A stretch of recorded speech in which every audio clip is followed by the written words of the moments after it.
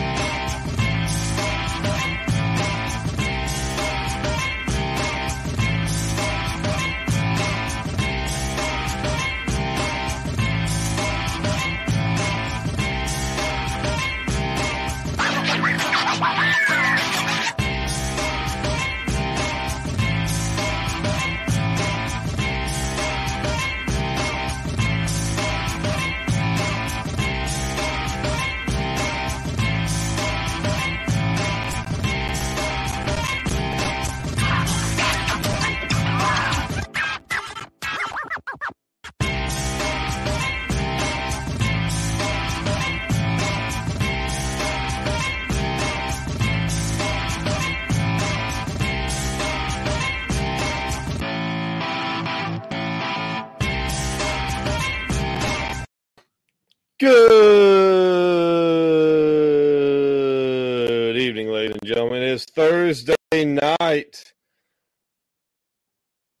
Yeah, it's Thursday night. That's all I got for you. My studio looks like a mess because I just set it up because I am lazy and I've been working all week. And, whatever.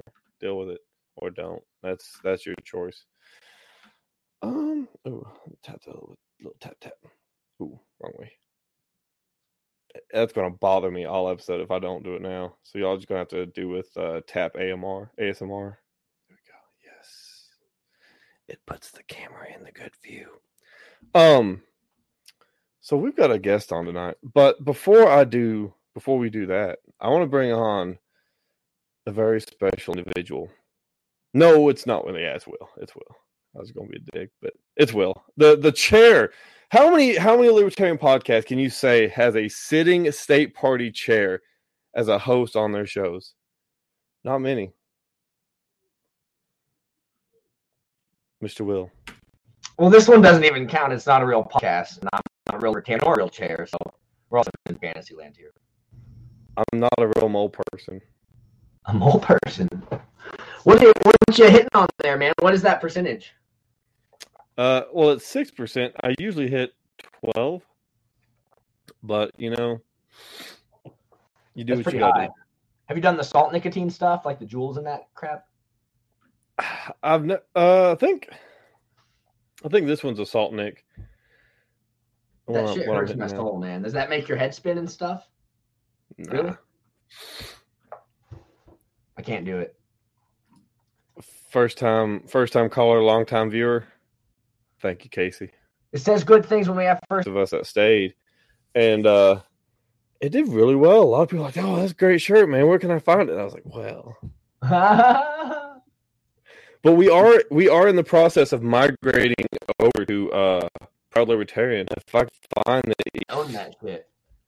Oh yeah, and the Alaskan Raven for all your memes, all your memes. At Slick Crow. They are Alaskan. They find meese on horseback. Look at that scene. Meese. If they can find this in real life, think about the memes they can make. Moose Eye. James Tollier for KY.com. That's TOLL the number 4. It's TOLLER the number 4 KY.com. It's people over politics. People helping people. Go help James out. He's having a rough time right now.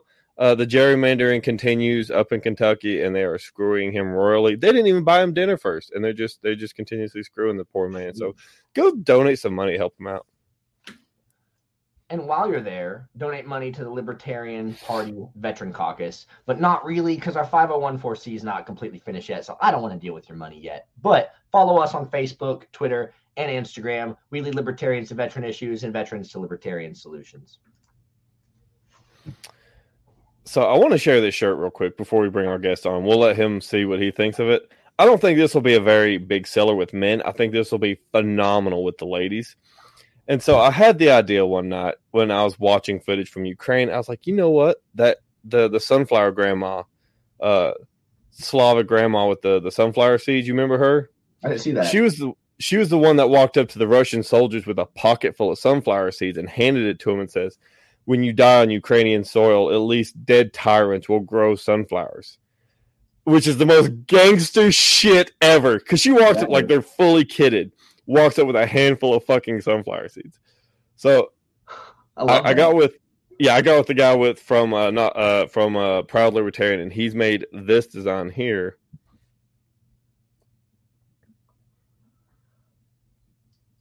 May sunflowers grow on the graves of tyrants. That's actually really beautiful, except, isn't that a daisy? No, I guess that is a sunflower. But that is really freaking cool, man. I like that shirt. I'll buy that. Does it have our logo on it and stuff, or just that? I don't know. That's a great question. We have to start putting our logo on things. It's very important. We do. Our T-shirts. They know it's our T-shirts. Yeah, we sell T-shirts with no logos. I'm like, that's great. Who does that? Where can I get that? It beats me. It's a mystery. Look at it. It's almost like we're not organized. It's like we are not a real pot, not a real store, not a real T-shirt. Not a real T-shirt. But we do have a promo code for anyone who goes to proudlibertarian.com and would like to cop some of that sweet, sweet merch. It's NARLP. I think it gets you 20% off. Nice. That's pretty good. So, anyways. Enough passing around. When we shut up. Yeah, we're done. We're done passing around the offering plate. Let's get on to the guest preacher for the night. Bet you stole from it.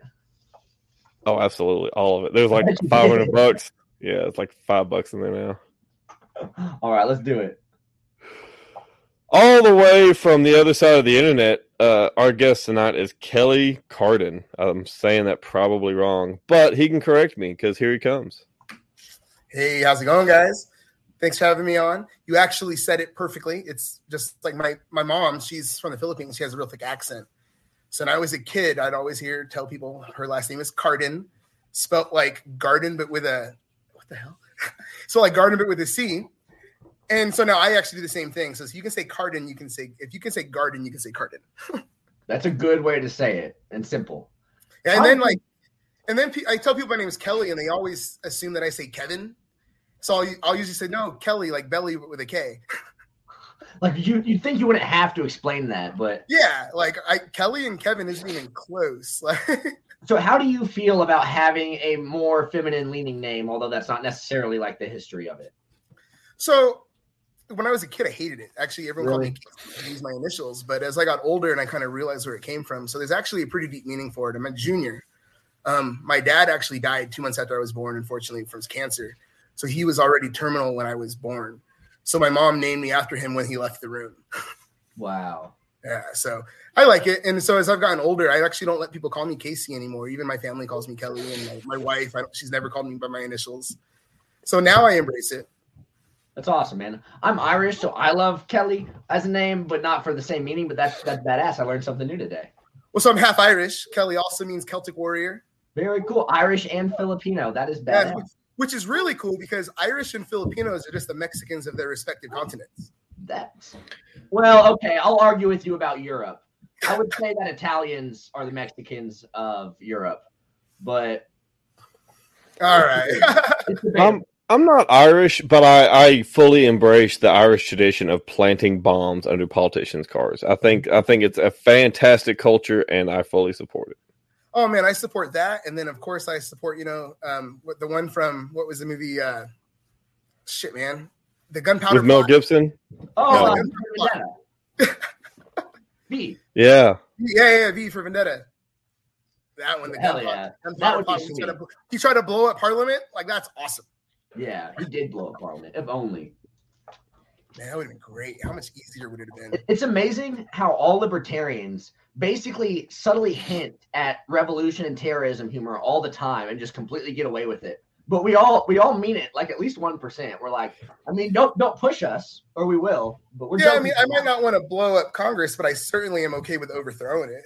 Yeah, I don't want to blow up Congress right now. But push me. Don't push me. No, look. He's like, I got you.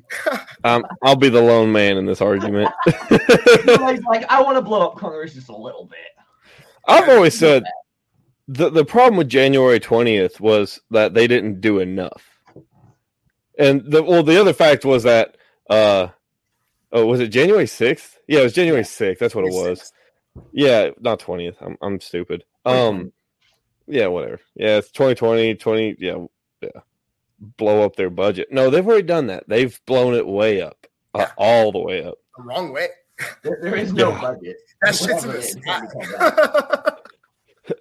that. Imagine someone handing you a credit card that says there is no limit. We'll just take from someone else. Somebody should make those government politician credit cards and be like, no limit, just take from taxpayer account or something like that. One of my kids Me more, get on it. One of my kids watches a guy on YouTube where they do that. They'll take like a no limit credit card and tell them, well, how much you think's on it? Buy whatever you want. Like tell them, well, so there's no limit, but it's attached to all of your friends. Take how much you want. Dang. How much would you do? That would be rad. That would be rad, right? Yeah. Politicians would fail that test for sure. Oh yeah, dude, there'd be no way. The guy that I'm running against, he'd take all of it. Beautiful segue. Tell us about him. Oh man, so here. Well, can we start off with what office you're running for? Oh yeah, that might help. So I'm actually running for a county seat in California. I'm running for the Kern County Board of Supervisors, the 2nd district. It's a small desert district. It's not small. It's the largest district and the 2nd largest county in the state. My district's huge, but I've lived in it my entire life. So I was born in Los Angeles. My dad, like I said, passed away, unfortunately. My mom used the life insurance money to move us to Kern County. I lived in the same house the first 25 years. Wow. My kids go to the same school that I went to, that my stepdad went to. My 5-year-old son's in the same classroom that I sat in for kindergarten. His teacher, her first year teaching was my kindergarten year, and she was next door. Her last year teaching, she's in my classroom with my kid. Wow. So it's just one of those little places. The guy that I'm running against, he's a 3-term incumbent. He's running for his 4th term, and he's a douchebag. Let's hear about it. There's like no other way to put it. He's a pompous ass. So he talks about public safety, right? As if he cares about public safety. I live in the most unprotected zip code in my district. He lives in the most protected zip code in my district. And he would really like scold me on public safety. And on top of the fact that the guy was arrested in college for some bullshit, right? He got in trouble for weed. I don't care. But man, he sure keeps voting against legal marijuana here. Wow. And he got off. California has to pass things county by county, right? Or city by city? Yeah. County by county. So only about a third, I believe it's only about a third of the counties in the state have medical marijuana laws. That sucks. And the reason why is because, man, our politicians are so stupid. If you can't be a good drug dealer, you suck. Yeah, seriously. They've broken the marijuana industry. They've made it so expensive that it just doesn't make sense to use it. And so the county that I live in, so what's famous about us is Kevin McCarthy is my congressman. And he never comes here. So he's never come to my town. The guy that I'm running against, we've owned a family business for 30 years. His entire career, my family's had a business. He's walked by my store every year for the parade, but never come into my store. Huh. And it's just like, you're a county level like a representative. Literally, you don't have the excuse of going to Washington. You're here every day. Yeah. And this guy he doesn't care about anybody, man. He votes in a way that for instance, we have windmills in Kern County. We're the largest producer of renewable energy in the state. And he voted for no windmills and he voted for no solar panels in his town because he said, it's on the record, he talked about how he thought it would make his town look ugly, and then scolded my town for trying to stand in the way of people monetizing their properties. Wow. He does sound like a grade A douche. Yeah. It's really funny because today I was at a Chamber of Commerce meeting here locally, and his full-time field rep walks in, and she's like, "Oh shit, Kelly's here." So I say, "Hey, Laura Lynn, sit next to me." So she sits next to me, and at the end she goes, "Kelly, I've never seen a politician walk into a room and immediately be the most well-liked guy there. Like my opponent's employee told me that I was one of the most well-liked or the most likable candidates she'd ever seen." That's awesome. I concur, and I've only known you for 8 minutes, so. Well, we're on 16. Oh, you're right, because I was in the back room for a couple. No, you're right. It's about 20 minutes. Yeah, something like that. Something like that. So. Oh yeah, go ahead, bro. Your turn. So, yeah. So you're the incumbent. Okay, so actually, I'll ask this question. So, how long is the legislative session in California? So, like in Tennessee, it's 90 days. They have the state constitution says you must do all legislation within the first 90 days of the year, and it lays out between what date and what date. What's the legislative session in California look like? Well, I'm honestly not sure. At the county level, we don't have that, but I'm not sure what the state's assembly is. We passed. Oh, that's right. You said you're running for county. I'm running for county level position. So does the Board of we'll see what happens. Do you guys approve coding issues, disputes? What kind of stuff does the Board of Supervisors actually do? So the Board of Supervisors is the legislative and the executive branch of the county government. They do everything except for schools, anything that's specifically state. So schools, water, they don't do, but they do infrastructure. They do everything else. But my county isn't able to pass taxes, so they don't have revenue generating abilities. That's awesome. Yeah. So what do you do then? What are your decisions that you're making and stuff? Oh, I mean, everything. So they approve every project. They do pass laws at the local level so that we have the ability to change for criminal justice reform. We can stop sending inmates to prisons. Hell yeah. And it's funny because I live in the most conservative district in California, and they always swear they're fiscal conservatives, but they throw everyone in prison like it's free. Yeah, you're paying for their entire freaking life. Yeah, I've talking about criminal justice. I've always said why are we throwing addicts in prison? It's 3 times cheaper to keep them in rehab. Right? No shit. What's the fiscally conservative thing to do? These guys are terrible Republicans. Yeah. What else did he pass recently? A lot of solar, a lot of windmills. They do the redistricting themselves, so they're actually responsible to approve their own redistricting. Huh. Yeah. So what can possibly happen, right? Right. Yeah, that's never gone wrong. Never, no, not at all. So they do that. I mean, literally everything in between there. They direct spending, which is where a lot of things are. They have the ability to change zoning. We're going to work on zoning laws to make it easier to build. We live in a state where there's no houses, but you can't build them because they're too expensive to build. So those are the kind of things that we're going to affect. I'm going to push to eliminate fees for contractors who are building homes so they can afford to build homes. And quite frankly, I'm a fan of nullification. I'm prepared to tell the governor to go to hell on his luxury requirements. Every house is a luxury house, so they're not building starter homes or small apartments. So what's happening, of course, is we now have more millennials, more people with families live with their parents than at any time in history, in American history. That's right. So why fix it? Just get the hell out of the way and let it fix itself. Yeah. Seriously, charging somebody a fee to make a house, it's already such a huge feat to try to buy a house, build one, get the loans and all that stuff. Basically what you're saying is now rich people can already do this way more easily than everybody else. But now especially we're going to make that true by adding fucking things on top of it for no reason. And it's strange because the Democrats, they swear that they care about people that are poverty stricken. They don't. Not even a little bit. They care about building them a slum and putting them in it. That's what they care about. They want them to have apartments and they want them to stay out of their neighborhoods. Yeah. So in my early 20s, so I actually went to Bible college. So I have a degree in biblical studies. I worked and lived in the projects. I literally have seen it every day happen. And watching these people that keep voting in this direction, they don't see how they're pushing themselves towards the projects is insane. I mean, every time the costs go up and we don't get more money and we're not able to increase our value, they've shoved us to the poverty line. That's right. They're doing it to everybody. That's what have you guys seen the Russell Brand video about, it calls it the Great Reset in the actual headline. Russell Brand's the British comedian guy, but It's a really good video just about how bankers are buying up single family homes left and right. The huge corporation banks are, because they don't want, basically homes are one of the most valuable assets that families currently have that bankers want. So if they can keep all of us in apartments, keep us renting, they can basically control all the wealth in the world. And that is literally happening right now. Yeah. Well, when you look at in California, the 2 most impossible places to live are Los Angeles and San Francisco. Los Angeles has barely 30% of their homes are owned, and San Francisco is 15% of their homes are owned. Wow. Yeah. Or maybe I think I have that switched. But either way, it's no wonder that everything sucks. Nobody owns anything, so nobody cares about anything. Yeah. The safest thing for a neighborhood is a homeowner. So I want to Sorry, go ahead. No, go. So I want to take, since you're the representative right now for California, since you're here and in California, I'm going to shit on California a little bit.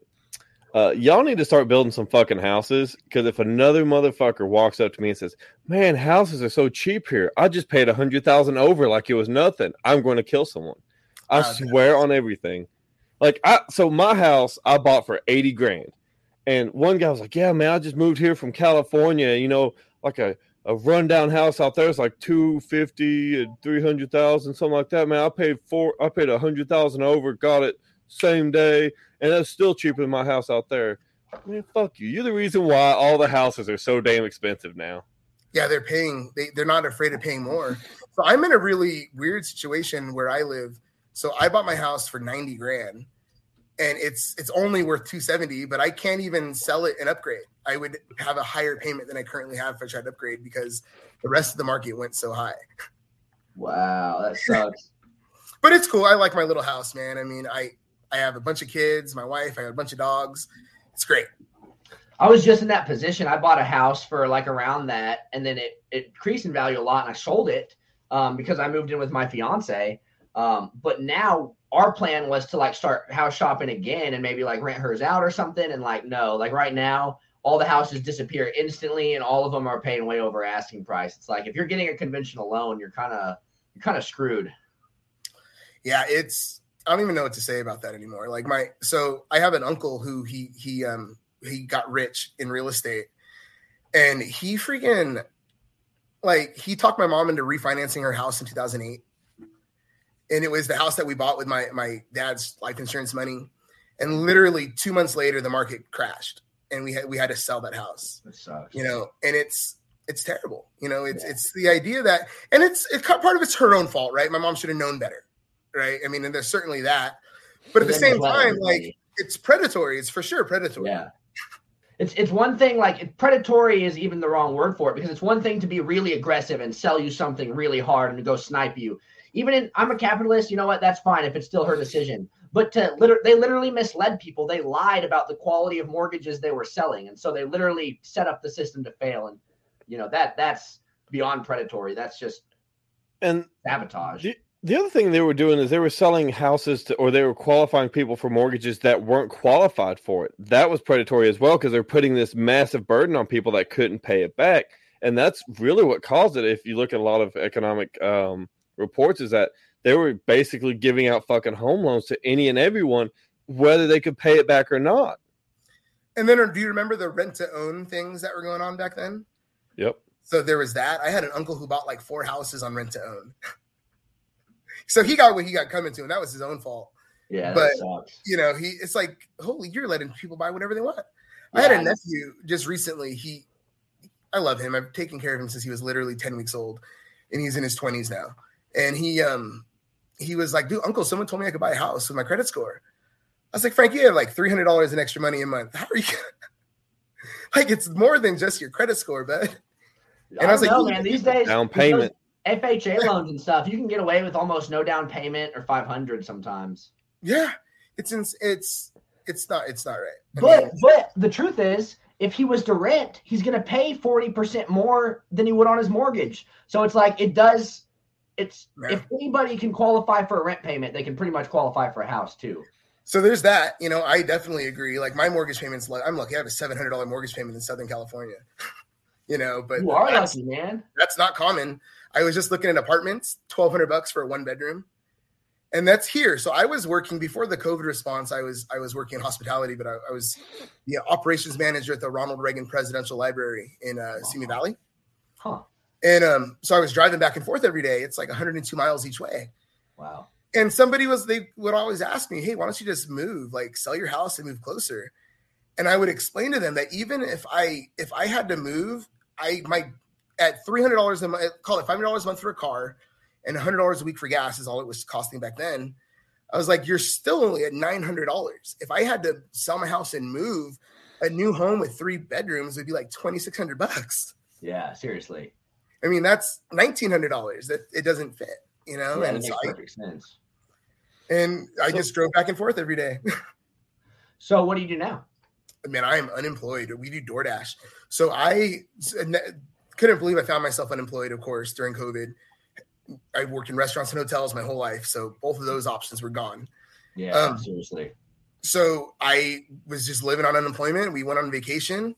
The water bill went up, and I got pissed off that the water bill went up. So I decided to run for office. I said, if I'm mad about the water bill going up, can you imagine being on a fixed income? Seriously. So those are the thoughts that went through my head. So I said, I'm going to run for fucking office. If AOC can do it, I can do it. Damn right. And then we were on vacation, and we're in Shiloh in Tennessee. Actually, we were at the battlefield of Shiloh. Have you ever been there? Bootleg? I've never been there. But Tennessee has some really great battlefields. Yeah. So we went there. We went to the battlefield at Shiloh. And when you walk in, there's a cemetery. And in the cemetery, there's a headstone, and it's the drummer boy of Shiloh. He was a 13-year-old boy that beat his damn drum on what was called the Hornet's Nest, which was the heaviest fighting of the battle. He beat his drum until he died, and then now he's interned at the beginning of the cemetery. So I'm teaching my kids, specifically my 10-year-old, he was 8 at the time. I'm teaching about racism in America, teaching about history, teaching him about the real shits that he's not going to learn in school, not the watered down crap, And I sat there and I said to myself, man, if this little boy at 13 could beat a drum while cannons are going off, I can certainly run for office. What? So that's kind of where it started. I was a little bit petty. And then as you're talking to people and you realize, holy cow, everyone agrees with you. I think most people agree with libertarians. The reason why libertarians haven't progressed further is because of libertarians. We win a lot of arguments, but you know what we lose? Hearts and minds. Huh. So what do? I treat people with respect. I win arguments and I win hearts and minds. So as a libertarian, I have the Republicans trying to endorse me in Kern County and the Democrats. Hell yeah. And I never stray from libertarian principles. I never lie. I never promise anything. The union is endorsing me. I believe. And so the county workers union, I went in, I interviewed, and they asked me about privatization. And I was like, fuck, they asked me privatization. So I was honest. I said, okay, well, here's the deal. I don't believe that employees care waste. If you guys aren't making decisions, how can you be the cause of the waste? I would do everything I can to make sure that we're as efficient as possible. And then at which point, if we're unable to be efficient, then I would agree with privatization, but it would be my last option. I'm not lying to them. I was very honest, and they were like, holy cow. They felt respected, and I got over 50%, but not the 2/3 required for them to endorse. Kind of sucked. I was heartbroken, but 50% for a libertarian who's typically pretty anti-union, like anti-government union for sure. And but I was, because it's how we address and we present our libertarianisms. Yeah. We get so worried about winning arguments that we never win people's hearts and minds. Amen. Winning an argument online does not translate to votes. Say it louder for the people in the back. Yeah. So one of my buddies from here in California, Kern County, Mises Caucus, Anthony Strauss, he always calls me the Republican whisperer. Nice. Dude, and he's like, dude, you talk people down. Like, how do you do it? I talked this one woman. She was like so mad at me because I don't believe that the government should outlaw abortion, regardless of the fact that I think abortions are bad. And once I explained to her, well, so what other things do you want the government to do for you? And she's like, well, what do you mean? I was like, do you want the government to inject your kids with a vaccine that has no real proof and put masks on their face? Because that's what happens when you let them make all of the decisions. They make all of the decisions. And as we're going through, she's like, holy shit, you just talked me off of my abortion stance. Well said, dude. Hell yeah. And I'm like, but it's not about being anti or pro-abortion. I am very adamantly against abortion. Sure. And I'm talking like I was one of those like religious rights who would put the red tape on their mouth with a black life written across it, and we would protest out of abortion clinics. But now I'm like, well, those people are hurting too. Most people don't get an abortion because they want one. They get one because they feel like they have no other choice. So why do you... Oh, go ahead. So ultimately, here's what happens with tribalism, right? You look at any issue, racism, right? Let's look at white people. They claim that all white people are racist. So I'm gonna start there. So I'm half white, right? My kids are white. They're obviously not racist. My wife's clearly not a racist. You guys clearly aren't racist. We literally go through and justify how everybody's not a racist. We agree that hardly anybody's a racist, and then they turn around and call us all racist. Collectivism. Period. Like, are you fucking joking? Yeah. But like we can do about everybody else too. It's that's the fundamental problem is we need to address humans as individuals, and that's just every issue, any issue that you can dream of, we apply that kind of rationale and then throw the rationale. Exactly. It never benefits us at all. It doesn't benefit anybody to make those blankets over everybody, to put us in boxes like that. Yeah. I want to say something about going back to the, winning arguments and losing hearts and minds things. Well said. I think that's wonderful. Hannah Cox was at the OKLP convention. She's a really great speaker. Mm-hmm. And she said that every libertarian should read How to Win Friends and Influence People by, who is that guy? Carnegie, Dale Carnegie. Yeah, so she said everyone should read that, and I seriously agree with that statement because that's exactly about it. It's about how to, essentially, if you ever argue with somebody, you're already losing the argument because our defense mechanisms immediately come up, and we're not trying to find logic. We're trying to protect ourselves. Correct. If you can avoid an argument, you can talk to people kindly, respect them, get them to talk, ask them questions. You can get them to your side in a lot of different ways, and we just don't try those ways. I'll say, are you interested in discussing this, or are you interested in me telling you you're right? Very nice way to say that. Because if you just want me to agree with you, then there's no point of us even discussing this, But if you're willing to say, hey, here's what we both think about this, how do we figure out what's next? Then let's do it. I think the hardest thing for a lot of libertarians too is, and I'll say this, I am 100% guilty of this. I think it's hard for a lot of people to say, I don't have the answer, especially when you're trying to convert someone, right? Say, telling someone you don't have the answer for everything. It's like pure unbridled libertarianism is a fantasy. Like that, philosophy is one thing, real world is another. But telling someone, hey, I don't have an answer to, spending billions of dollars on the defense that you want. I don't know how you fund that without stealing from other people. But yeah, I mean, you don't have to be right about everything. I going back to the abortion thing, we set up a booth here in my region, and it's the Bible Belt. So pretty much every booth around us was religious and conservative as hell. And so the people next door that was sitting next to us, they had like a prayer wall thing up, and you could write down a little prayer, and they'd pray for you and all that. And they were asking us about our stance on abortion, and I was like, "Ooh, this is an easy one." And I took that approach, kind of like what you were talking about, talk to them like they're people. Don't say, oh, well, you should just let people kill kids. I opened up with, I don't agree with abortion personally. Like, it's not something I would ever ask someone to do or encourage someone to do. And I said, however, the only two arguments we're hearing right now are pro-abortion and against it. It's either all or nothing. I said, what if there's a third choice? What if we make adoptions easier and give people who actually want to give those kids a good life the option to do so? Because adoption in the United States costs anywhere from $10,000 to $20,000 to $30,000. It's expensive. Mm-hmm. Giving kids an actual choice, or giving parents an actual choice, it mitigates a lot of that. Because how many kids in the United States go unadopted every single year or end up in the foster care system? So that's the unique, beautiful thing about us, in my opinion, anyways, that we're looking at what's the root cause and what's the third option they're not giving you. Yeah, so I always tell people stay actionable, right? Don't just make an argument without a real world application on what that looks like. I like that. And that's what you've done. And what it does is it makes libertarianism real to people, because now, that's what it looks like in action. Because it's always, well, what would you guys really do? You guys wouldn't do anything. Well, let me tell you what we would do.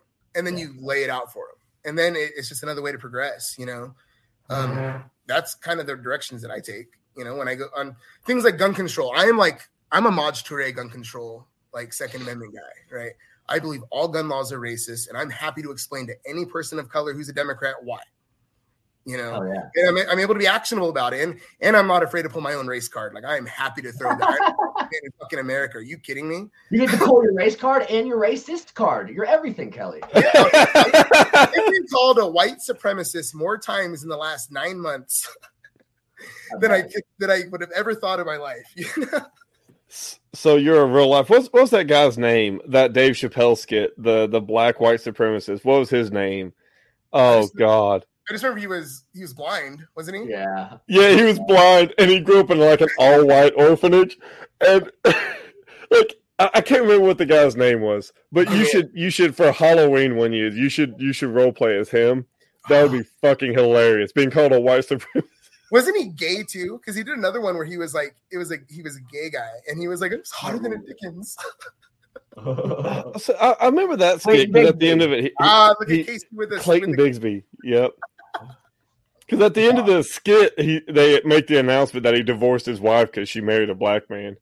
That's so funny. It's so stupid. I haven't, man. When was this? That was a long time ago. That's old Dave Chappelle. That's real old Dave Chappelle. Yeah, that's like 16 years ago. So tell me about how you found libertarianism, because I'm always like kind of the most interested in people's like philosophical journey to it. Yeah, so I started off as like a neocon. Like we were justified in republicanism. I thought that was the only way to go. I would argue the justification of bombing poor people in other countries. It was bad. Like I felt like, and part of it was my immigrant story, right? I felt like the only way to go was American because of the success of my mom and the difference of lifestyle that my mom had by coming here. So that was my justification for it. My mom's a Republican. My dad's a Republican. I voted for Trump in 2016.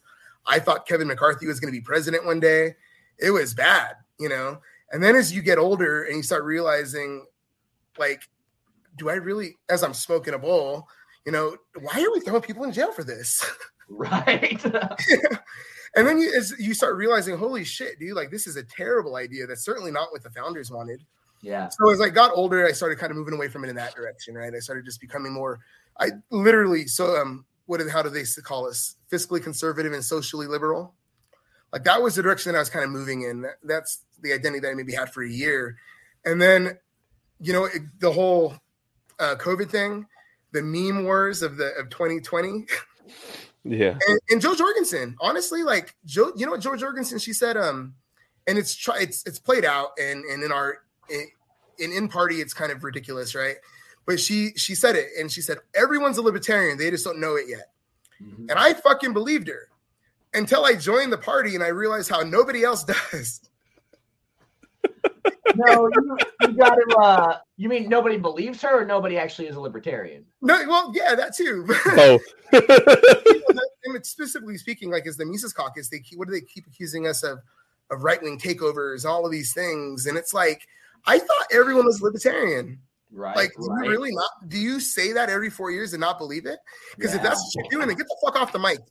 Right. Seriously. I will say that to the Prags right now. If you're willing every 4 years to say that everybody's a libertarian, they just don't know it yet, and you're still against the Mises Caucus because it's a right-wing takeover, you're a fucking dumbass. You know what? I'm like a diet Mises guy. Like I'm certainly libertarian first and a Mises second. I have my own qualms with our caucus. I really do. Me too. With people in the caucus. But well said. You're exactly freaking right. If everyone's a libertarian, then who can we not reach an olive branch to? Who can't understand this philosophy and make the world a better place and contribute to setting the world free? Who's out of our reach? And you don't want to reach people? That's on you. Yeah. And let's just say everybody's in our reach. Everybody loves liberty. Everybody loves being able to make their own decisions. The government doesn't, and we become conditioned to think that they're the only ones who can. But we forget the core part of that argument. As libertarians, we don't think that people are bad. We should believe that they've been lied to. That's right. That they've been misled and they've been fucking tossed around by the government for 240 years. And that we're capable of doing better without them. And we are. Yeah. And it's silly because what's happening is we're not reaching anybody because we're insulting everybody that wants to come. Yeah. I think the most disgusting thing I see in like the LP right now is this bipartisanship from some people, and I don't think it's a majority of people. I think it's a very small minority. But like the diehard pro Mises, like you can't say shit about Mises, or the anti Mises. You can't work with Mises people. It's the fringe groups that have somehow trickled into this party from the two major parties because it's the same mindset. No matter what you do, they're never right or they're never right. And we have to stop seeing ourselves as members of a caucus. We have to start seeing ourselves as people who believe in smaller government, whether that's libertarian or not. Like I made a statement during LPTN's convention that all political parties are a necessary evil, which are a means to an end, as an anarchist should.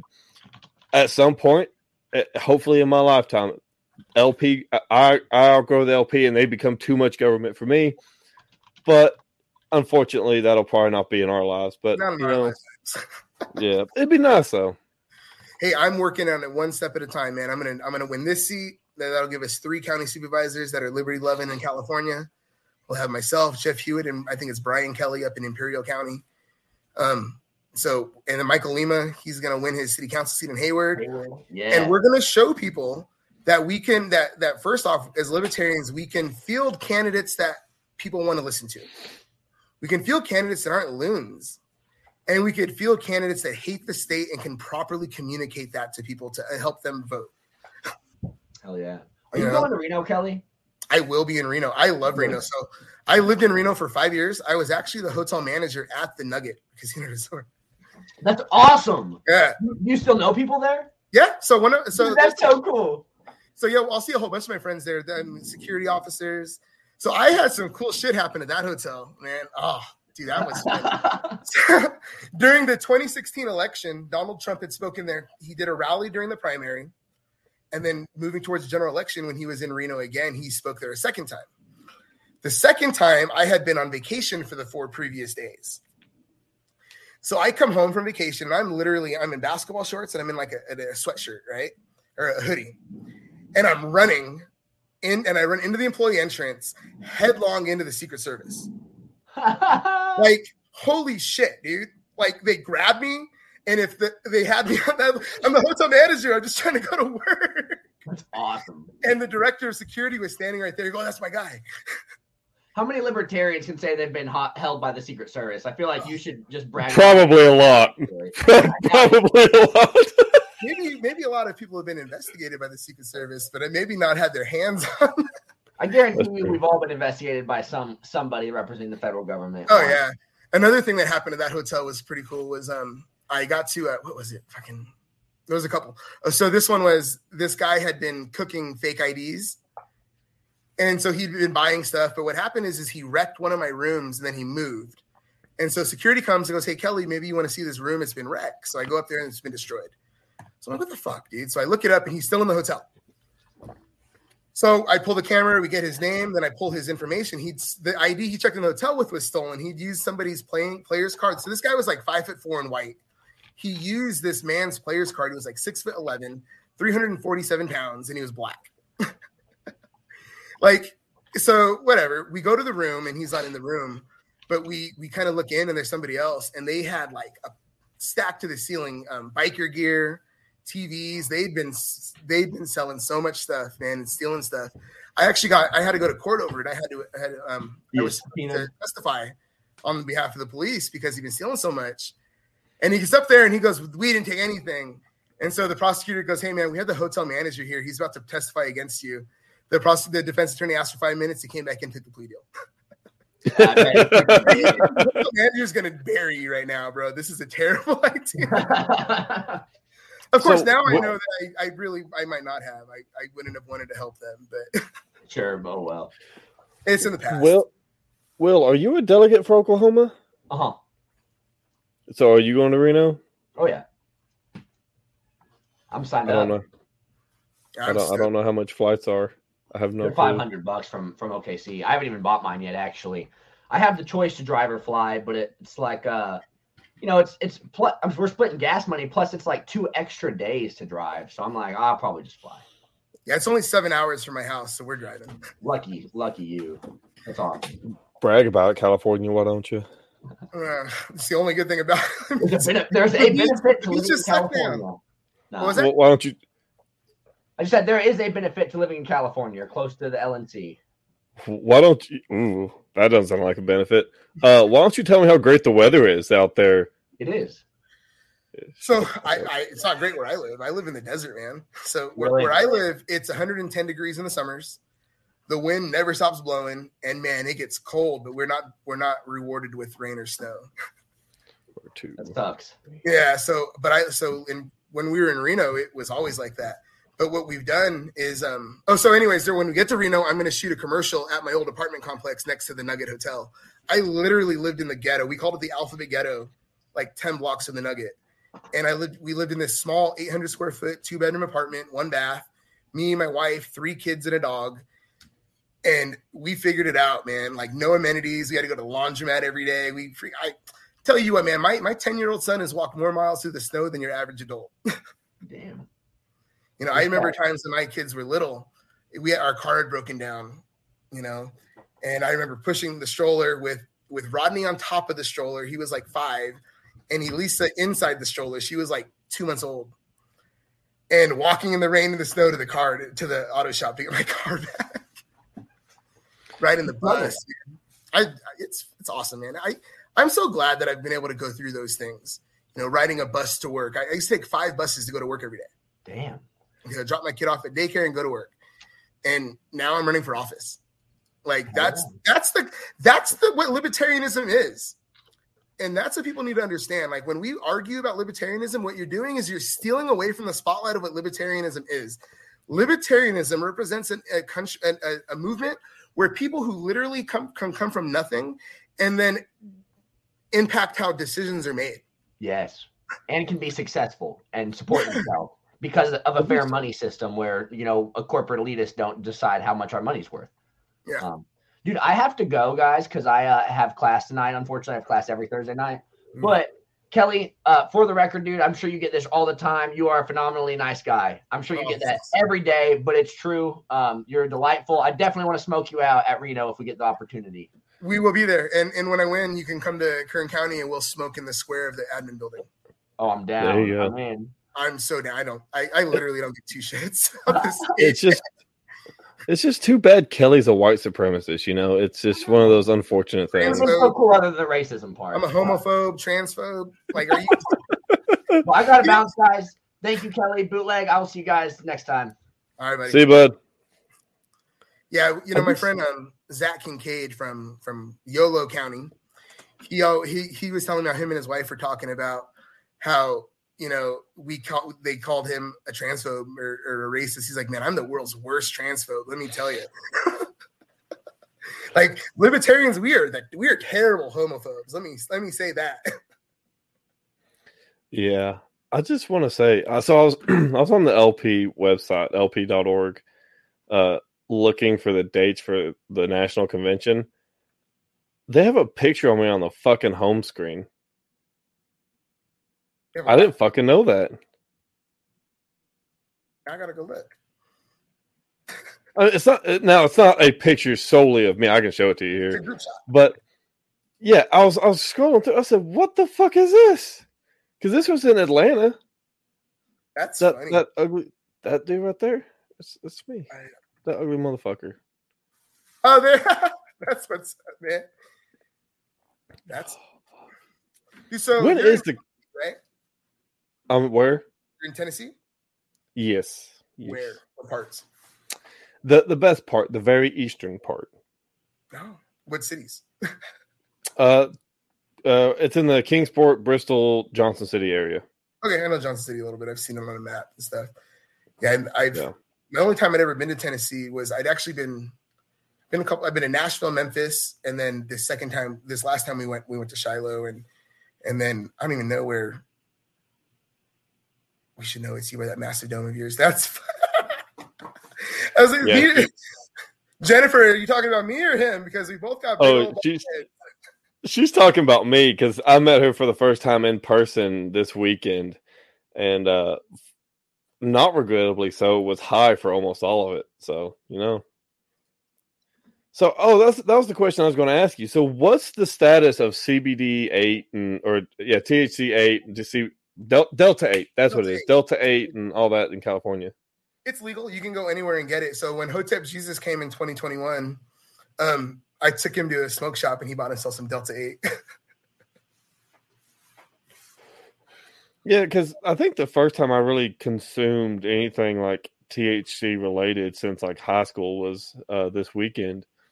Oh, wow. And I'll tell you what, man, if there's a great argument to be had why recreational marijuana should be legal, it's Delta 8, Delta 9, Delta 10, and Delta 0. Mm-hmm. Because, I mean, you can buy it now, and it does the same thing. The only difference is there's not. You can. Can you? Yeah. Because it's still THC. Oh, okay. It's just a different type of THC. So one time my stepdad's he's a kind of a hippie redneck, right? is the only way to describe it. He's a MacGyver, but he wants to grow his own plants. So he had made me some brownies. So he comes over to the house, and there's a very important thing here. He came and brought me a brownie. He said, "Hey, I made you a brownie," right? So he leaves, and I eat a brownie, and he calls me and goes, "Hey, question. Did you by chance cut that brownie in half?" I said, "No, Dad, I did not, because you told me it was a brownie." So I ate the whole fucking thing. And then I slept for like 3 days. See, what people don't realize is, like, the guys who live out in the sticks are the ones that are, like, really hardcore, like, growing good weed. Like, I know people around here that are growing such dank ash fucking weed, like the illegal kind, that, like, it would make California jealous, but they're not growing it in such large numbers that nobody ever knows about it. But if you live in the area, you know where to get it. Wow. Yeah. I would like to get one of those grow boxes just for like in my living room. You know, the ones that you can't tell what they are. That'd be cool. Yeah. Yeah, we don't have, so marijuana is illegal in Kern County. My county, you can only buy it in 2 of the cities in the county, and that's it. So we want to move. I want to change that. Like I would like to stop sending people to jail for marijuana. I like to monetize it. Like, what the hell, man? All that money to be made, and it's like you're holy shit. How stupid are we? Yeah, so what's interesting is Virginia has legalized a lot of it. Like it's legal to grow like 4 plants, and you can have so much on you recreationally, like medically, you can have it. And then a new bill hit the governor's desk today, Governor Youngkin. Mm-hmm. And this bill, if he signs it, would repeal almost every single law that they have that allows for marijuana usage, whether it's medical or recreational. And the reason being is they don't have what they call proper channels for licensing. And one of the key sponsors for this bill just so happens to have a weed dispensary. Who do you think would benefit and would be first in line to receive a license should this happen? So we had this same thing happen here in Kern County. We had a robust marijuana industry, legal shops that were beautiful, you know, and they voted against it. But it was the same kind of thing. One of our county supervisors. So a county supervisor here would be like a county commissioner in Tennessee. Same thing, mm-hmm. Right? And he got on the radio and he talked about ending the marijuana industry and installing like a new thing. He admitted that he wanted to get rid of everyone who had marijuana shops and let his buddies own their own. And then they immediately voted to make them outlawed. And it's like, what the fuck? Like we had guys that sunk their life savings into these shops and that went bankrupt over it. And it's made unsafe because it's illegal. You know, we had a shop in Inglewood not Inglewood, in Bakersfield, I think. It's an illegal pot shop. They tried to rob it. And these guys, so of course they killed him. They killed the robber. But because they couldn't call the cops because they're murderers now because they run an illegal pot shop, they took everything, boarded up the doors, and left the body in the parking lot and went home. Just took off. Like, that's what happens when they try to overregulate everything. It hurts people. Yeah, and my congressional rep in my district, who is an abomination of a human being, she is quite possibly one of the most evil women I've ever seen in person. Her and her husband owned a pharmacy. Guess what she said she is adamantly against is federal medical marijuana laws. Shocking. I know, like the lady who makes a living, Nat Walsh used to make a living selling drugs, is against you buying drugs. Just as long as it's not the drugs she sells. That she doesn't like. Yeah, it's the people. The idea. I'll never get over these representatives who literally aren't representing. Like it doesn't even. I can't. Like I understand it. I see how evil it is, right? But like personally, I could never comprehend in my own mind ever doing that. Like there's nothing that like I can never be bribed enough. There's literally nothing that could ever happen that would allow me to do those things. I mean, I guess you come from the same place that I do. I mean, you're California hillbilly or whatever you want to call it. But you know, Desert rat. Yeah, there you go. That's a great one.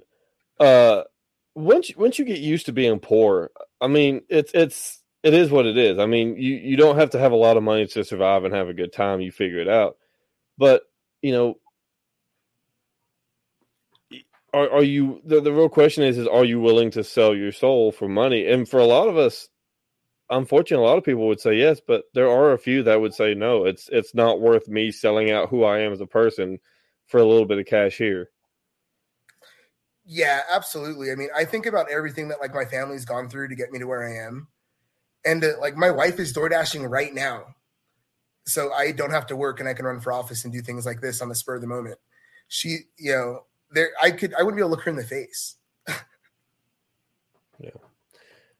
And that's going to be kind of like the last segment I'll pivot into is Christine Womack. She, her and I had a conversation a couple weeks back, and we were talking about how, we we pat ourselves on the back for running for office and do these things and do that, but the hardest working people, the people that sacrifice the absolute most in this party, are spouses by a fucking long shot. I mean, you look at Tasha Cohen, or you look at, like people like my wife, your wife, people who may not give a flying fuck about politics, but they understand that while we're doing it for good reasons. We believe in what we're doing, and they're willing to sacrifice so much to make sure that we can help. Yeah, exactly. I will say as a shout out, the hardest working member of the Libertarian Party is Matthew Ryan Butts, also from Kern County. We always joke about him because most of us in California have joined the party because he harassed us until we finally went to meetings and he stopped. That's funny. Yeah. Yeah. So good. No thought right now. Yeah. I mean, it's interesting. I mean, there's a lot of good people in this party. There's a lot of people I don't agree with, but they work hard, and that's the important thing. So, I always encourage people like this is when you meet people who you agree with politically, you've already gotten rid of the biggest arguments. Like, I can't believe the people that I've met. Tom Nichols, he's an older white guy, white Hispanic guy from Central California. I never would have met him in any other life other than being part of the Libertarian Party. Angela McCardle, who I consider to be one of my closest friends and one of the people that I trust the most as an advisor to help me walk through this time. I would have met her in any other lifetime. Hotep Jesus, Maj Toure, these guys that I tagged Maj because I saw some random guy wearing one of his shirts in an airport, and he immediately messaged me back and said to send me the guy's picture. It's awesome. So I've never had more fun with people that I've known less than with the Libertarians.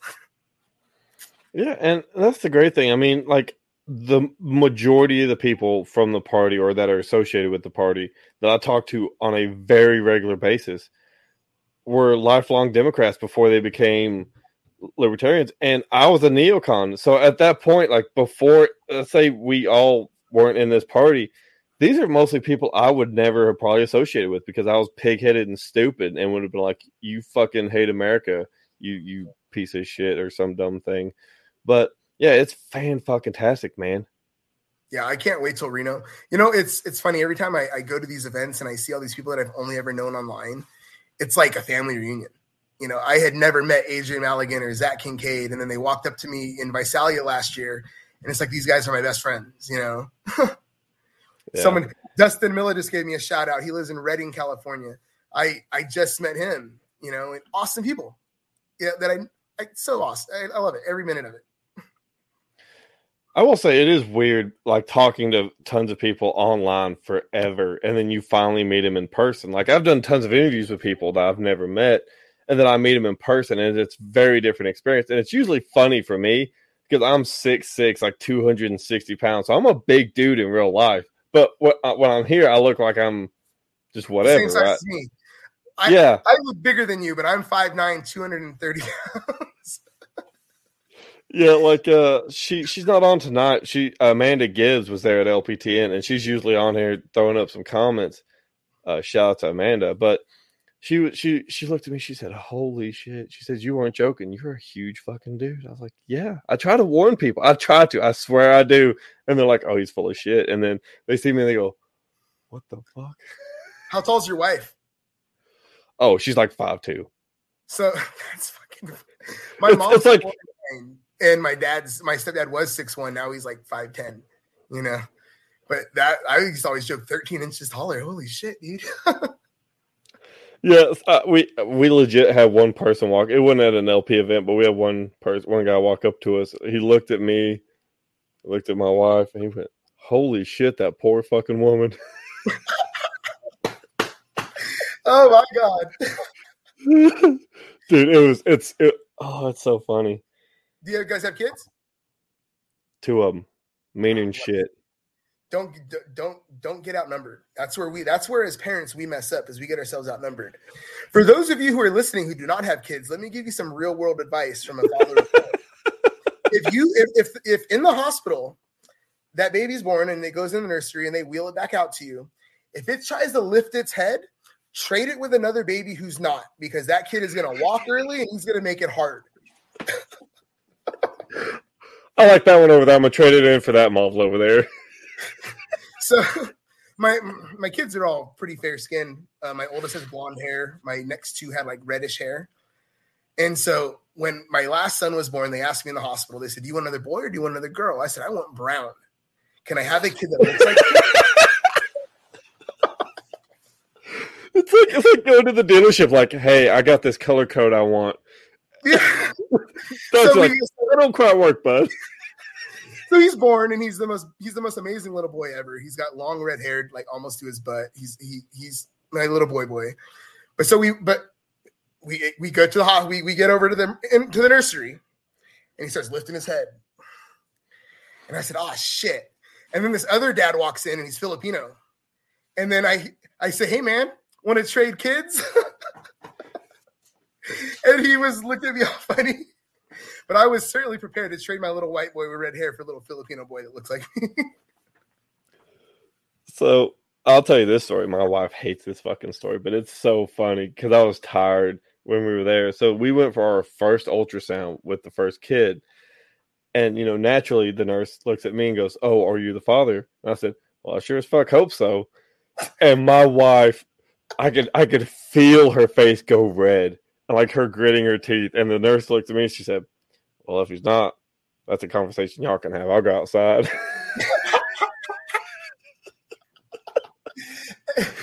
So I'll tell one about my wife too. So at our last appointment before we had Anderson, she hops on the scale and I step behind her and I put my foot on the scale.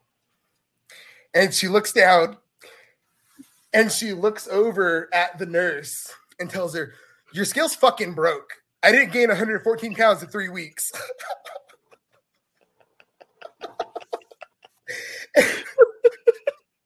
And the nurse is like, "What do you mean?" And she looks at it, sees my foot on the scale, and I start laughing, and my wife was pissed. I had to gain 114 pounds in 3 weeks. So, for anyone who doesn't have kids, did your wife get an epidural? Oh yeah. Yeah. Guys, I don't give a fuck how big and bad you think you are.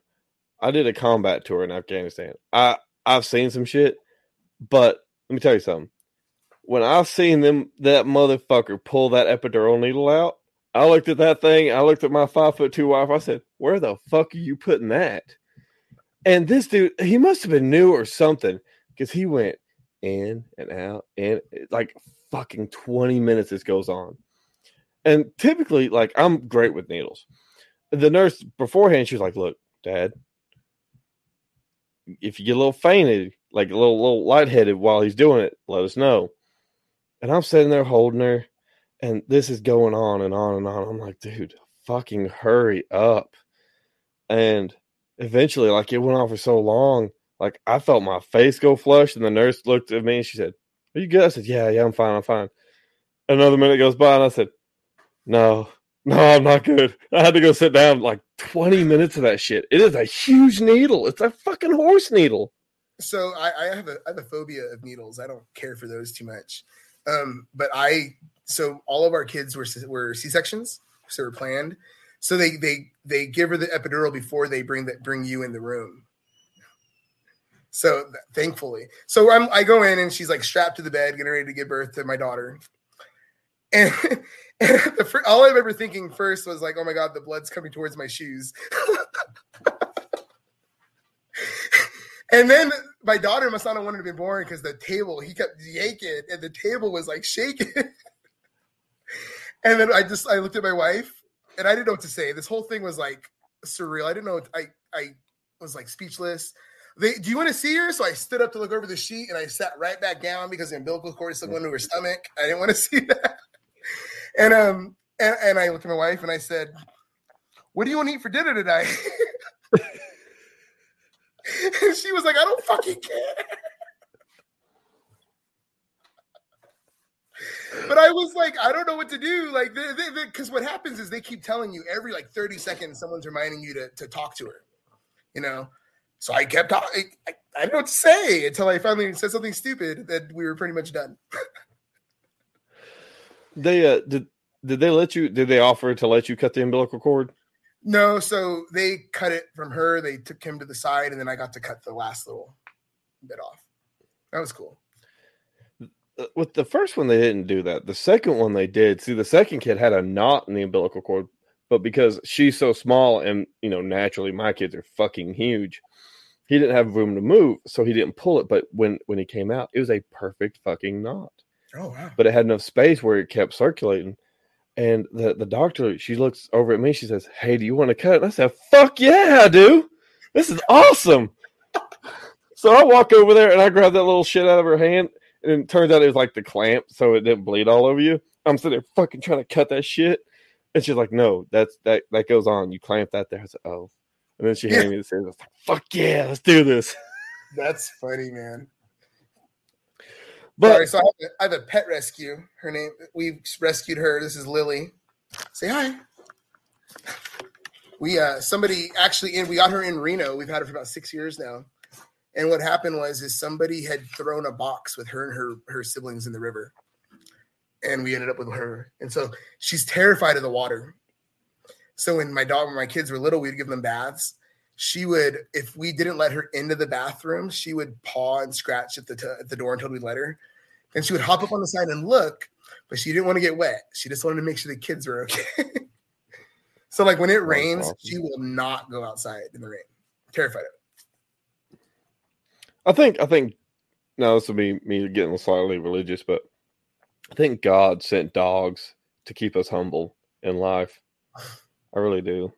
Oh yeah, dogs are so have you heard the joke? You want to see who loves you more? Throw your wife and a dog in the trunk, and then when you open it, see one. Yeah, my dogs be happy. See which one's happy to see you? Yeah, my wife would beat my ass.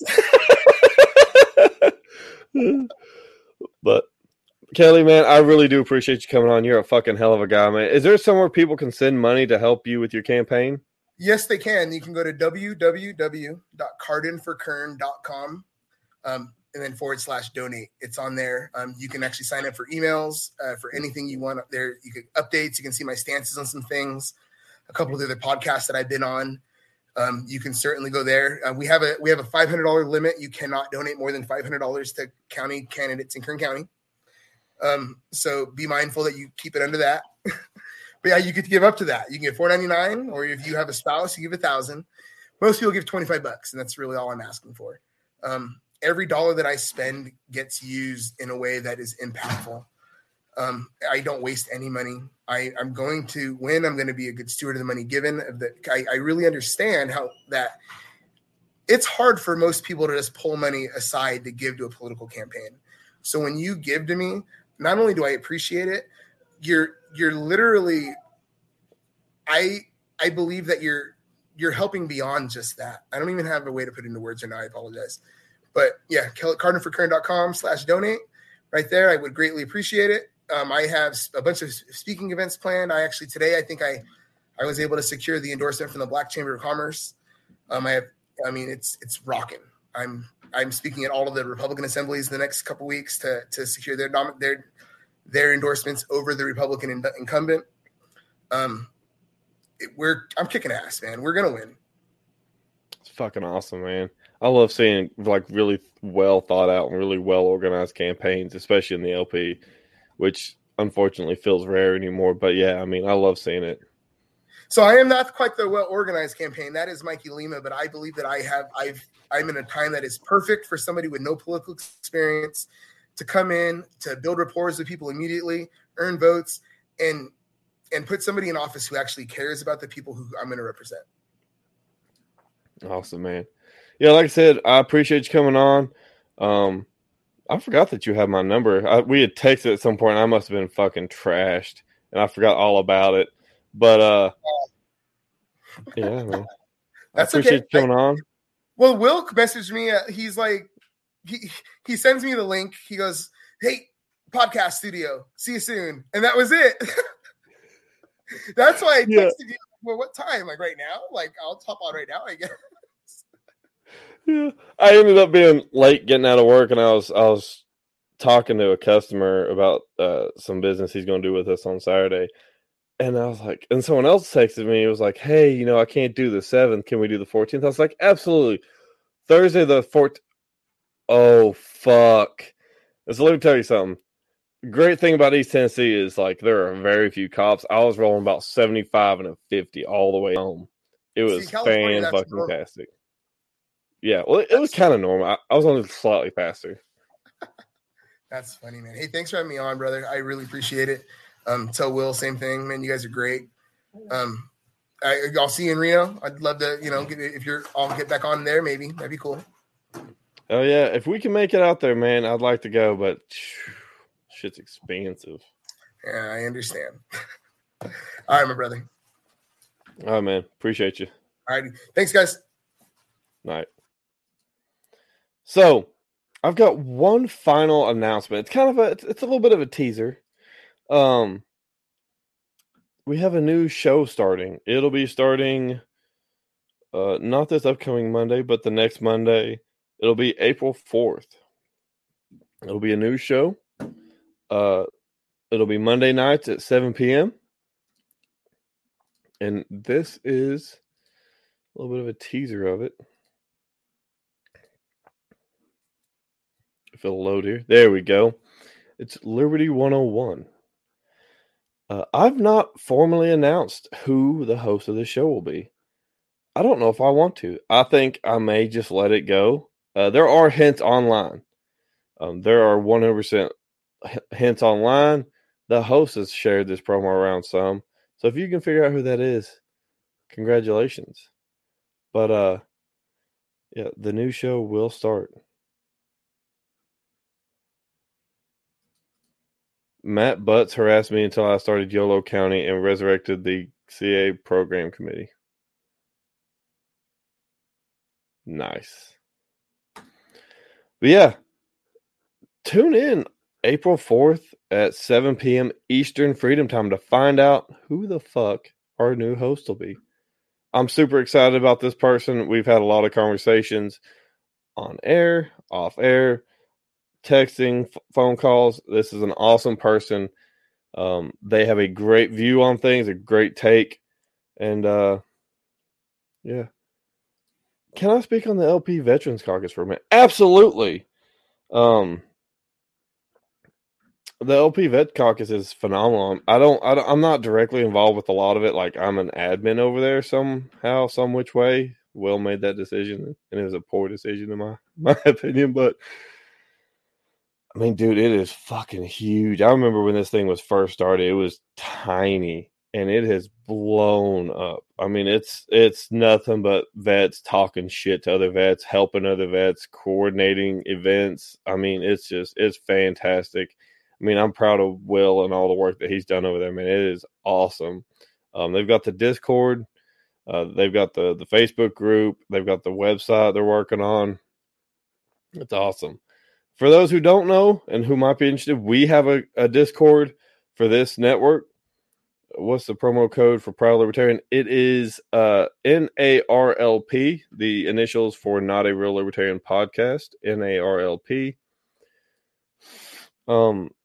Yeah, if you're interested in the Discord for the network here, you can hop in there and I'll talk shit to you and you can talk shit to me, and it's a great time. Post memes and let's just get the whole server banned. Why not? If you need that, I can post it in the comments somewhere after the show. But yeah, man, it's gonna be we got great stuff planned. Got a lot of events. We're gonna try and get to, and yeah. But with that, I'm going to wrap up this Thursday night. Kelly is not a real libertarian. None of you are either. Kiss my ass. I love y'all. Good night.